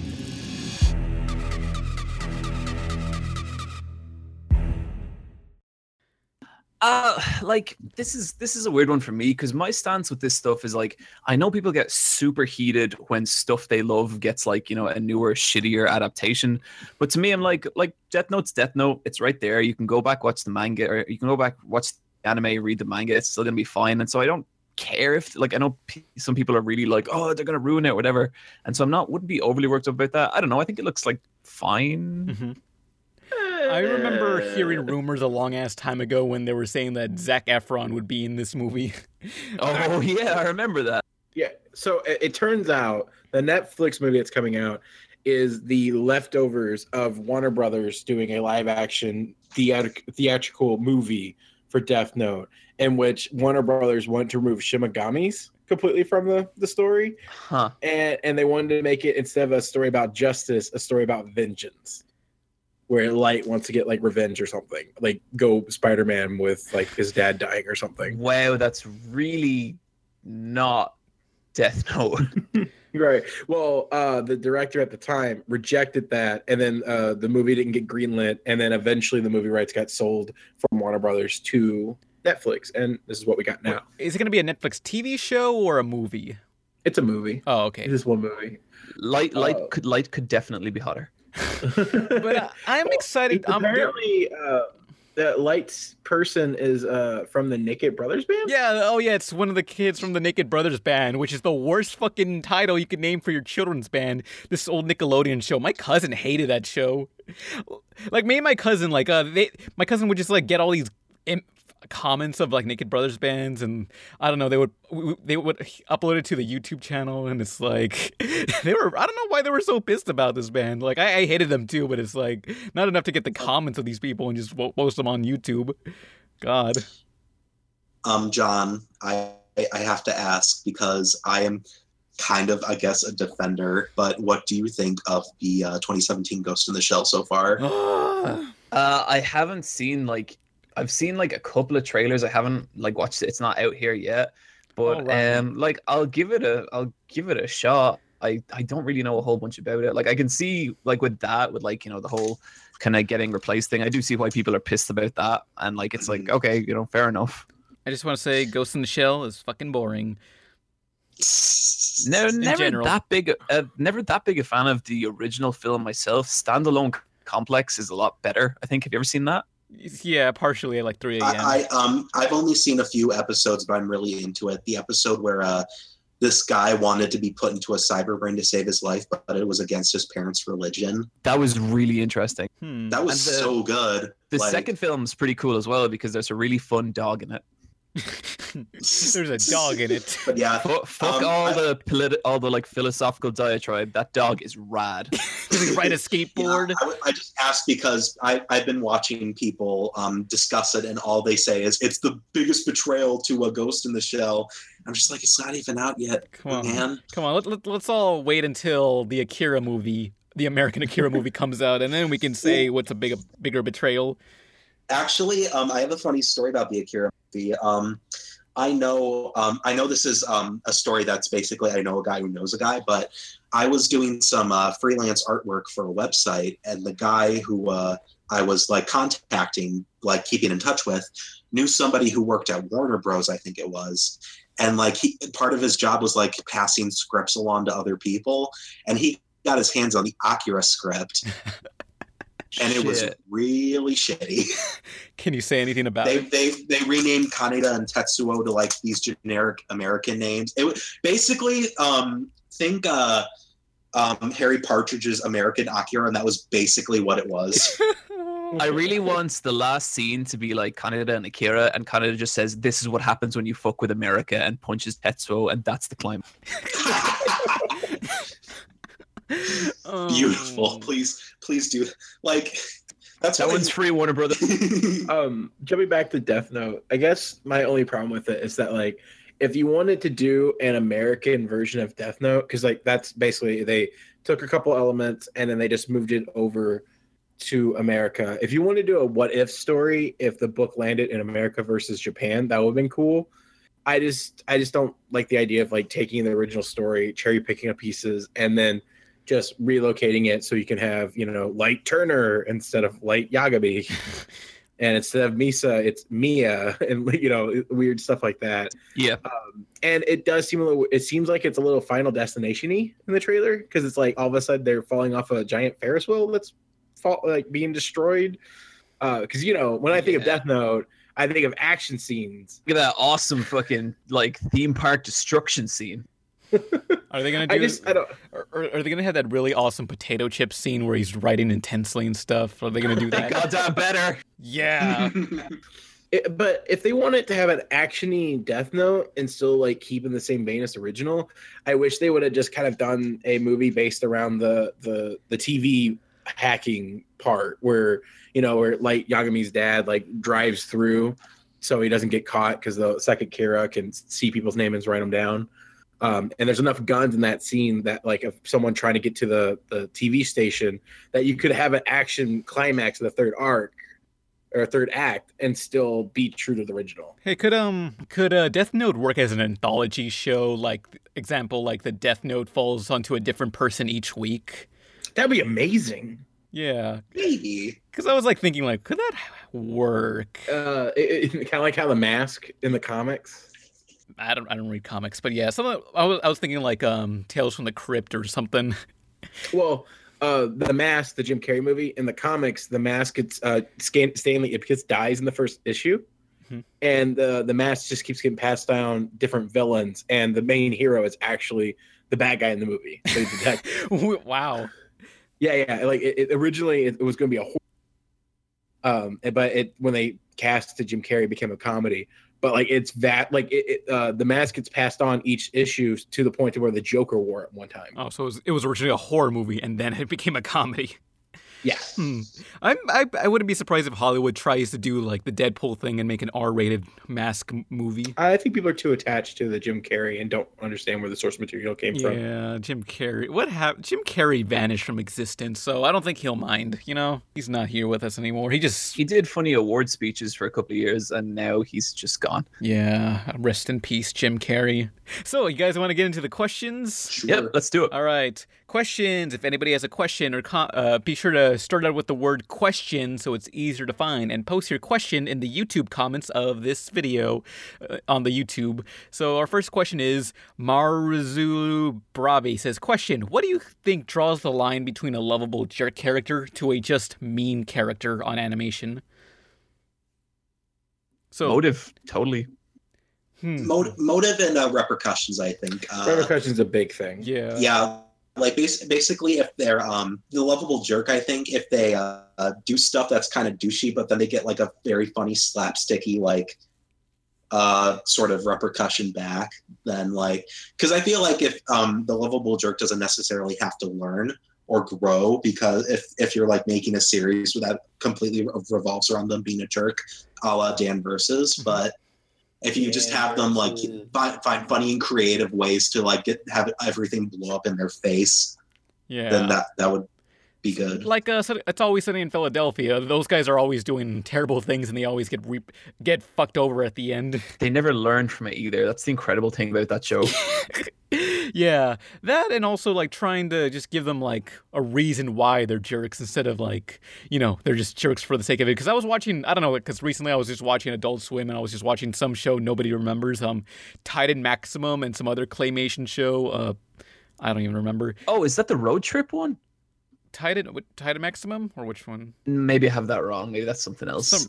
No, I think you're thinking of something that aired on UPN like 10,000 years ago, like next to like the PJs or whatever. I think I know what you're talking about. I think so, yeah. Yeah, but this is a newer Adult Swim show about a giant robot thing, and it looks like Robot Chicken, but Titan Maximum is full of, I don't know, jerk characters, and I don't know, part of me is like, well, we have another jerk character, and I'm no longer impressed by it anymore. You know, I feel like we have too many of those, and like the thing that you got to separate them is like, you know, you got to give them more character, like BoJack or Duckman or Archer. Like, who are they? You know, they can't just be a jerk. I really like it when you can see like their really specific internal logic. Like even in Always Sunny, every character in that show is a jerk in such a specific way, and it's so funny because of it. Mm-hmm. Like I love how Dennis, like, he kind of comes across as like the most sort of together of the group, and he's like the worst. Like after a couple episodes, you're like, this man is actually Satan. Yeah, they're all fucked up. But any other jerk things? Okay, next question. Blitz Leopard 7. Question, hey Pan, how do you feel that Cartoon Network promotes Teen Titans Go too much? Because you don't live in America, Eyepatch Wolf. In America, they play Teen Titans Go, and it's like literally 70% of the schedule. It's always playing. Seriously? Yeah. 12-hour shifts. It's like their SpongeBob. It's like Cartoon Network SpongeBob. It just constantly plays because it's a pretty popular show.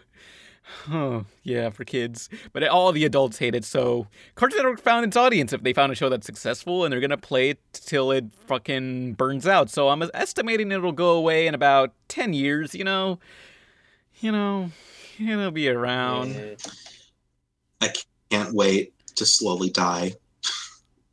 Oh, wait, it's already happening. Oh, yes. But look, the poor thing is we get more Raven and Jinx, and like, you know, you can buy a Raven pop figure at Toys R Us as an exclusive, so I need to buy me that and also a Jinx one because they have that too. Okay, the only thing I hate about Teen Titans Go is the fact that there's no like big Starfire figure. Like the closest thing that they have to a Starfire toy is either you buy the group pack where you can't pose them, or you have to get Dark Starfire with Speedy. Weird.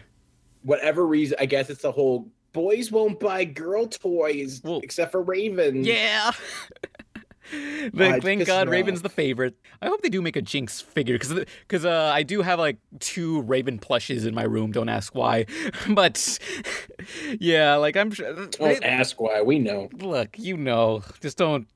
I don't know if I ever bring you into my room. If anyone ever goes into my room, please do not bring a black light. Just please don't. If you bring me into your room, cringy motherfucker. If you bring me into your room, it'd be the first girl in your room. No, actually, I had my tsundere friend and her friend to bring in to be in my room. We recorded a Let's Play together. We recorded a Let's Play on the Shrek 2 video game. So link below to that. Yay. Because we plan on doing more Let's Plays together. It was great. Yeah. If that's what they're calling it now. Shut up. Oh, yeah, but Teen Titans Go will never end. It'll keep going till the end of time. Like, what will die first? The Simpsons, SpongeBob, or Teen Titans Go? That's not fair, because Simpsons has like a 20, 30 year head start on that Yeah. race. Okay, in terms of like how many years they'll go on, you know. I think the Simpsons will go on the longest since that's such a culturally significant show. I don't know if we've talked about this, but did you know The Simpsons stopped printing DVDs? Oh yeah, we did mention that, and like they skipped over 18 and 19 just to get to the 20th anniversary collection. Really? Yeah, which pisses me off. You couldn't just print those last 2 seasons for the sake of consistency. Yeah. What I wish they would do is just make like one giant Blu-ray that contains all the episodes, which, I mean, I don't know what's the maximum quality the Simpsons were rendered in. Like, I don't know if they have the old film stock, but it'd be cool to have that. Probably. Hopefully, but I just want old 90s TV shows and cartoons released in HD somehow. If they still have the old film stocks, they could do that. If they want to go through the time with it, please. Yeah, but or at least release all the Simpsons DVDs on like a giant donut-shaped collection. You know, just imagine like 40 discs, 50 discs in this big donut carrying case. That'd be awesome. But I mean, I get it. There's so many episodes of The Simpsons that like I can't imagine people actually wanting to buy full DVD season sets. Like, if you have, unless you've been collecting them since it's such a like to know that there's 20 seasons you have to start, and they're usually $30 a piece at minimum. Yeah, although now the early seasons were like $20. Okay, but still, that's you're already spending like $500 just to own all of The Simpsons, and everyone can just stream it now with FXX. Yeah, I think that's kind of like I do agree that they shouldn't have skipped season 28 and 29 till they get to season 30. Yeah. Well, actually, they skipped 18 and 19. Oh, sorry. Whatever. They're not even done on 21, and I think what's The Simpsons on now? Season 30, I believe, currently in real life. I don't know. Yeah, almost. Can't believe we've had 30 years of these motherfuckers. And it's just end it already. And it's been 10 years since the last console-based Simpsons game. This is bullshit. Oh, no, shit, that's YouTube speak. Never mind. But next question, I guess the final one. Yep. Okay, Neil Roman says, question, y'all play any Flash games on Cartoon Network's website / Newgrounds, Homestar, CN, Nickelodeon back in the 2000s? I've been playing Bubble Spinner a lot in class. What the hell's that? It's an addicting games game where you just bounce balls off the wall and try to stick it to this big mesh and try to like match up like 3 or more of the same colored ball to get points. So it's Bust-A-Move. I don't fucking know, dude. Yeah, with the little lizard guy is Bust-A-Move. Well, if you all see my Let's Play channel, I am playing a bunch of Cartoon Network Flash games, like most notably the Ed, Ed and Eddie ones. Which Please those are really. Don't watch his channel if you love yourself. Shut up. Yeah. By the way, did you choose this particular question so you could pick out your Let's Play channel? Not really. Well, mainly also just to gauge on like what Flash games were popular in the 2000s and what y'all played. Do you guys remember the Cartoon Network? They had like, it wasn't really a game, but it was a website where you could collect stickers. Oh, C-Tunes. Yeah, I love that shit. I lost the password and got really upset because I had like, you know, one of the only limited time, only this weekend stuff, and they're gone forever. Okay, I should do a Cartoon Fridays retrospective, but like C-Tunes was this thing on Cartoon Network's website. It was basically just a glorified sticker book. Like, you buy new, well, you have in-game points and you use those to pay for like stickers and decorate a back. Like they give you a background and they give you a bunch of characters and you decorate this background. But you can also trade or collect more of these and just buy them. And they were just like random poses, and some of them were animated and had sound clips from the episodes. You know. Yeah, it was so good. Some of them were even based on specific episodes of TV shows, like for Ed and Eddie. But there was also this other thing called G-Tunes. It was like their version of a card game. I didn't know how to play it, but it was with these little circle things, these rings, and you just, I don't know. I didn't know how to play it at all. I just like clicked on buttons and hoped I win. Do you remember G-Tunes? No. Damn. No, I was more of a Newgrounds guy. I spent a lot of time on Newgrounds back then. Damn, you were off the grid. Did you watch Nazo Unleashed like every other Newgrounds person did? Probably. I barely remember anything I watched. I can remember some bunch of stuff where I was like, at the time I was like, man, that's awesome. And now I think about it and I'm like, hey, those... No, I remember the Sonic versus Mario sprite cartoons where this one specifically I was watching with a friend, and it was like Sonic turned into Super Sonic and he just pulled out his dick and pissed all over Mario, and I was like, what? Jesus. Kind of cartoons are you watching? I was like shocked like that they could that was a thing you could find on the internet. Shit. And my friend was laughing and I was just sitting terrified. I think the first video I ever clicked on Newgrounds was Goku fighting Mario and just thinking like, oh my god, this is the height of art. Remember Super Mario Brothers Z? Yes, yeah, I do. Did you see the reboot? They recently brought it. Well, they brought it back a year ago, and they were funded on Patreon, and Nintendo shut their asses down. Good, because it was shit. Okay. No, come on. No. Okay. I like the original. Back when voice acting on Flash cartoons was really difficult. Bringing that shit back on fucking YouTube and not even having voice acting. I'm sorry, but the whole like having words pop up and it not be interactive Flash, where after you read it you can click to the next one, and having it weirdly timed out to whoever the person created and how fast they read. There's no sense of timing. It's just really shitty. I refuse to watch something without voice acting.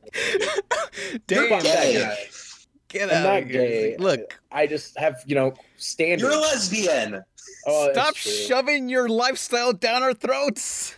Fuck you. Fucking homophobe. Izzy is blatantly wrong.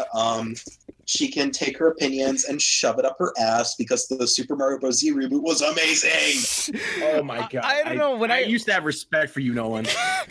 When I saw, oh please, don't pretend. Every single person in this call never had respect for me ever.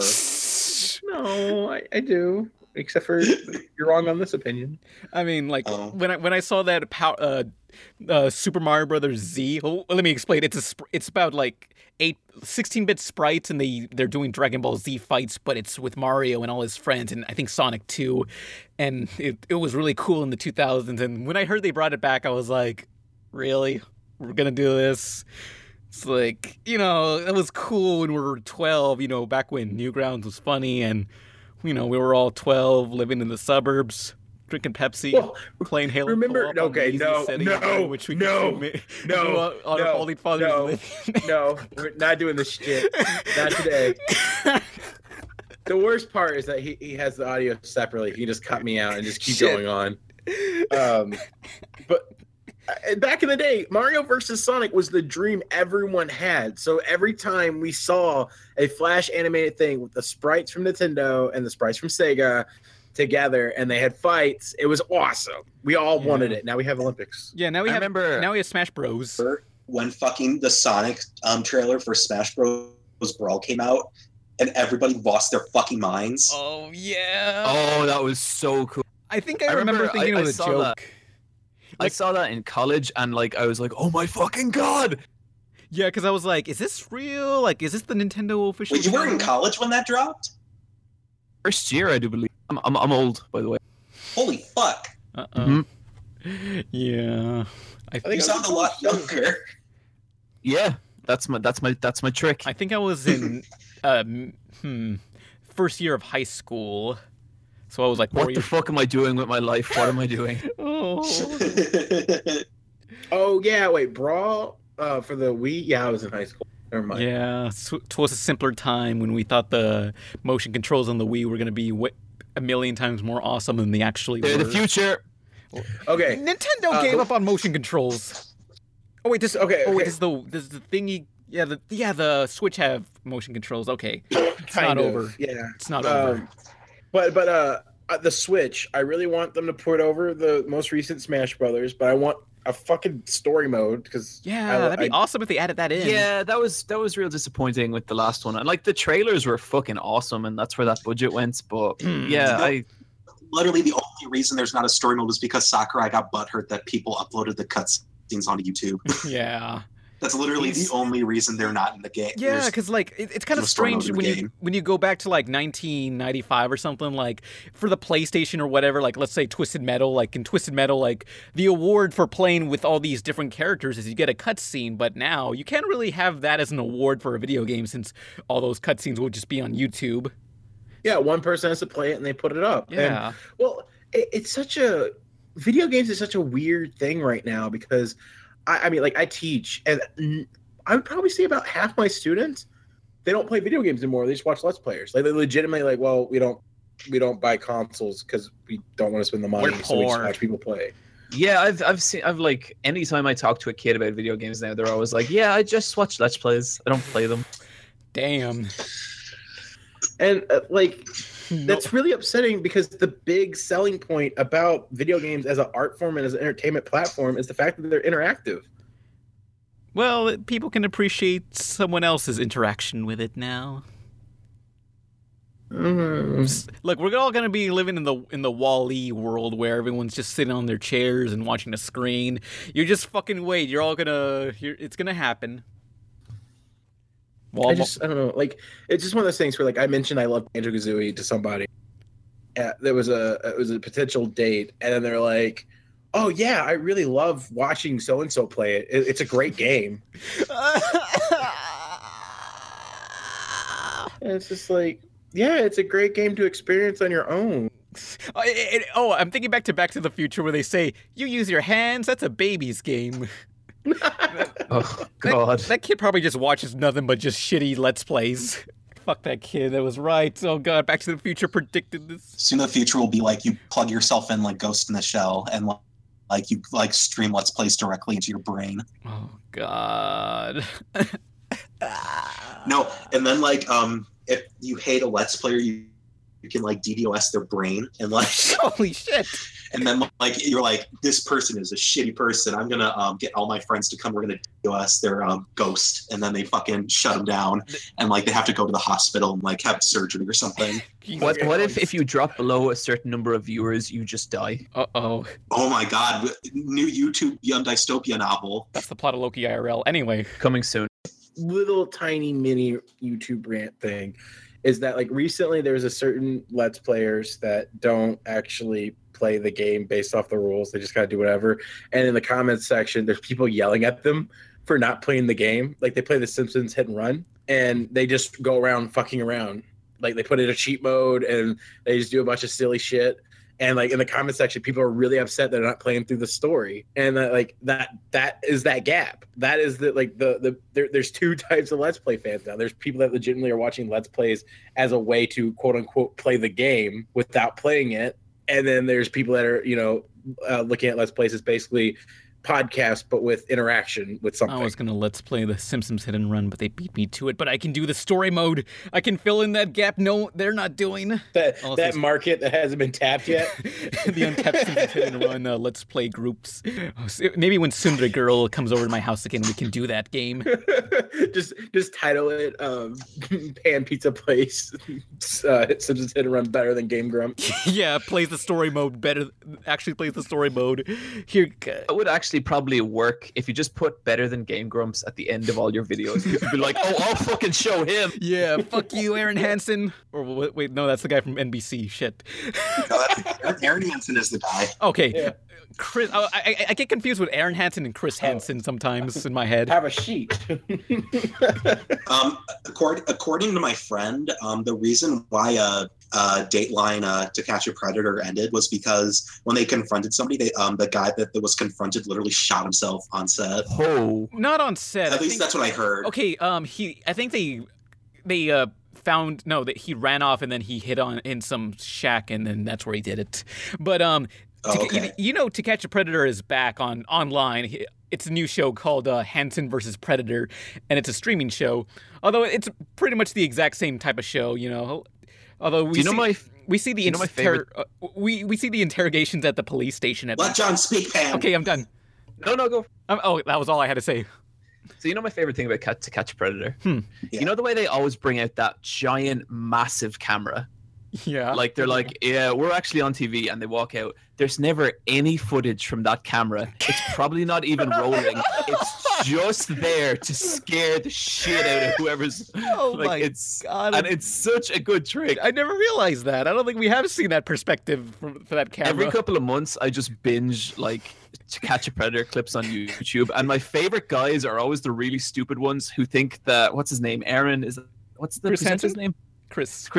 Hansen. They think he's a pedophile as well, and they're like, "Oh, hey, buddy, you in on this too?" And it's like, no, dumbass. Don't you watch NBC, you asshole? The best one is there's one when the guy walks in and sees Chris Hansen and he goes, "Oh, I knew. I was just seeing it. I was just seeing if it was." You guys did good, and like tries to walk out immediately, be like, "Oh no, not actually. I was just testing it. Yeah." Gets mauled. Oh, I remember when someone drew that fan art of when we were talking about To Catch a Predator, and it was me looking up. Okay, it was a drawing of me looking up for a 13-year-old goth girl, and I go to their house, and my character just says, "Hey, you're not Chris Hansen. What the fuck?" I saw one more. It was like obviously a catfish thing where someone's messaging a person that's like clearly not a 12-year-old messaging, and the person goes, "Chris Hansen, I didn't want to meet you like this." Oh. So for Animeme, we did a Pokemon Go parody, and just to really like submit on how like late Animeme is when it comes is we were when Pokemon Go came out. We animated I animated a bunch of Pokemon Go parodies, and one of them they wanted me to do was a How to Catch a Predator parody with Pokemon Go, with like a guy coming in and like, "What are you doing here?" I'm trying to catch my daughter Pokemon, And I didn't. I was like, first of all, how's that even relevant now? It's Right, iconic, like, you know. People know it still. But then, for whatever reason, somehow it got delayed like 2 months. And so after Pokemon Go was completely over, we released this Pokemon Go video, and everyone's like, "What the fuck?" God damn, that sucks. But Double whammy. I always feel that To Catch a Predator was such a repetitive show, and I think I know a good way to spice it up, you know? Like, you know how they got these decoys pretending to be little kids and they're inside the house, you know, when the Predator comes in, you know?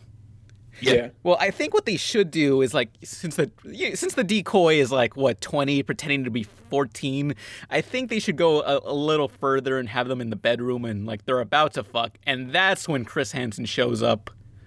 Oh my god, man! They can do that. That's the worst thing ever said. They can do. It's a 20-year-old. It's okay if it's the decoy's 20 years old.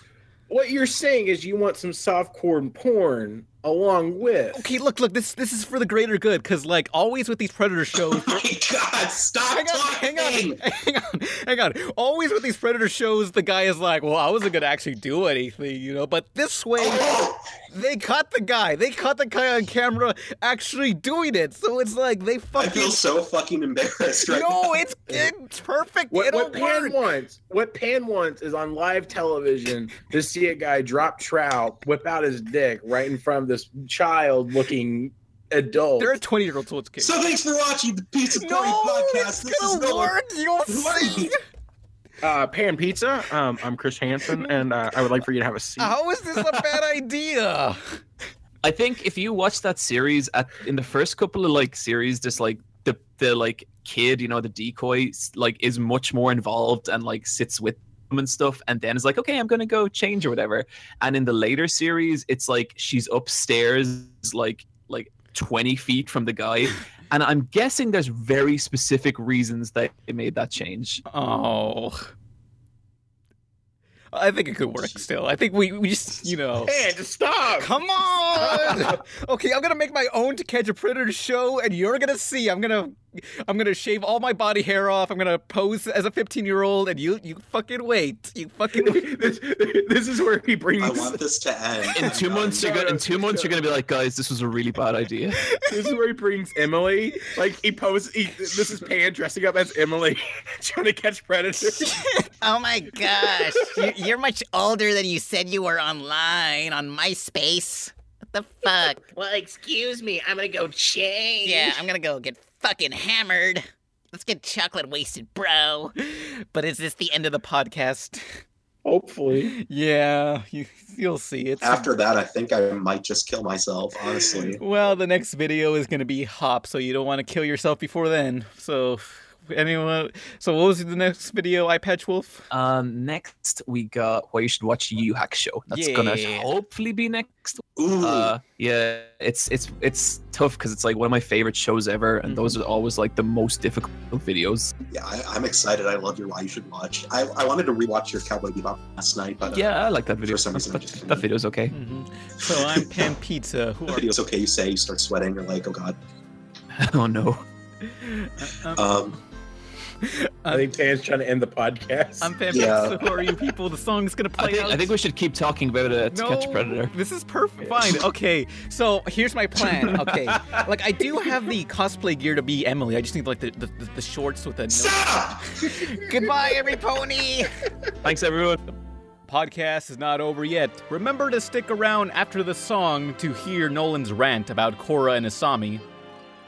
I used to think that I could not go on. And life was nothing but an awful song. But now I know the meaning of true love. I'm leaning on the everlasting arms. If I can see it, then I can do it. If I just believe it, there's nothing to it. I believe I can fly. I believe I can touch the sky. I think about it every night and day. Spread my wings and fly away. I believe I can soar. I see me running through that open door. I believe I can fly. I believe I can fly. I believe I can fly. I cry every time that song plays on Space Jam. So basically, I'll try to, again, brief. So basically in season 1, Korra and Asami had very little development with each other. Like there was like maybe 1 or 2 scenes off the top of my head. Actually, I have seen that season already. Okay, yeah. So there was like 1 or 2, like the only instance I can think of Korra and Asami being together, like and talking and developing a relationship is after they have that drag race. And then Korra and Asami learn a bit about each other. But that's literally it. And then I saw season 2 and they didn't talk to each other fucking at all. Like maybe once, but it was solely for exposition and like to get the plot moving. And then every other time throughout the first 2 seasons, it was just, they're just like in the vicinity of each other, or they're talking about their stupid fucking love triangle bullshit with Mako. By the way, who's the worst? Mako is not the worst. Korra was the aggressor, and then Mako just had to fucking and then Asami was like, I can't believe you kissed Korra, and then Mako's like, I guess I did. I'm so sorry. Even though he didn't fucking aggress at all, it was Korra who did it. And then, Mako felt fucking bad about it. Like, Mako is just, I'm not defending Mako at all. He's literally just kind of like a shitty kind of bland character who doesn't do fucking anything. So then seasons 1 and 2 come along, and then Korra's like, oh, Mako, we can't be together. I don't know why. I just don't think it'll work out, I guess. And then Mako's like, okay, bruh. And then they just part. And then Korra and Asami have a scene in the beginning of the 3rd season, and they're like, I'm so glad that Mako hasn't affected our relationship at all. And I'm just like, what fucking relationship? You guys have had like 2 scenes talking to each other, and it hasn't been anything like at all romantically it's just, oh my God.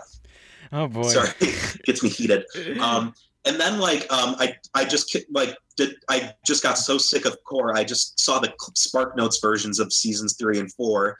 And then at the end, apparently are like, let's go on a vacation together. And they hold hands and walk into the fucking portal and then go do shit, I guess.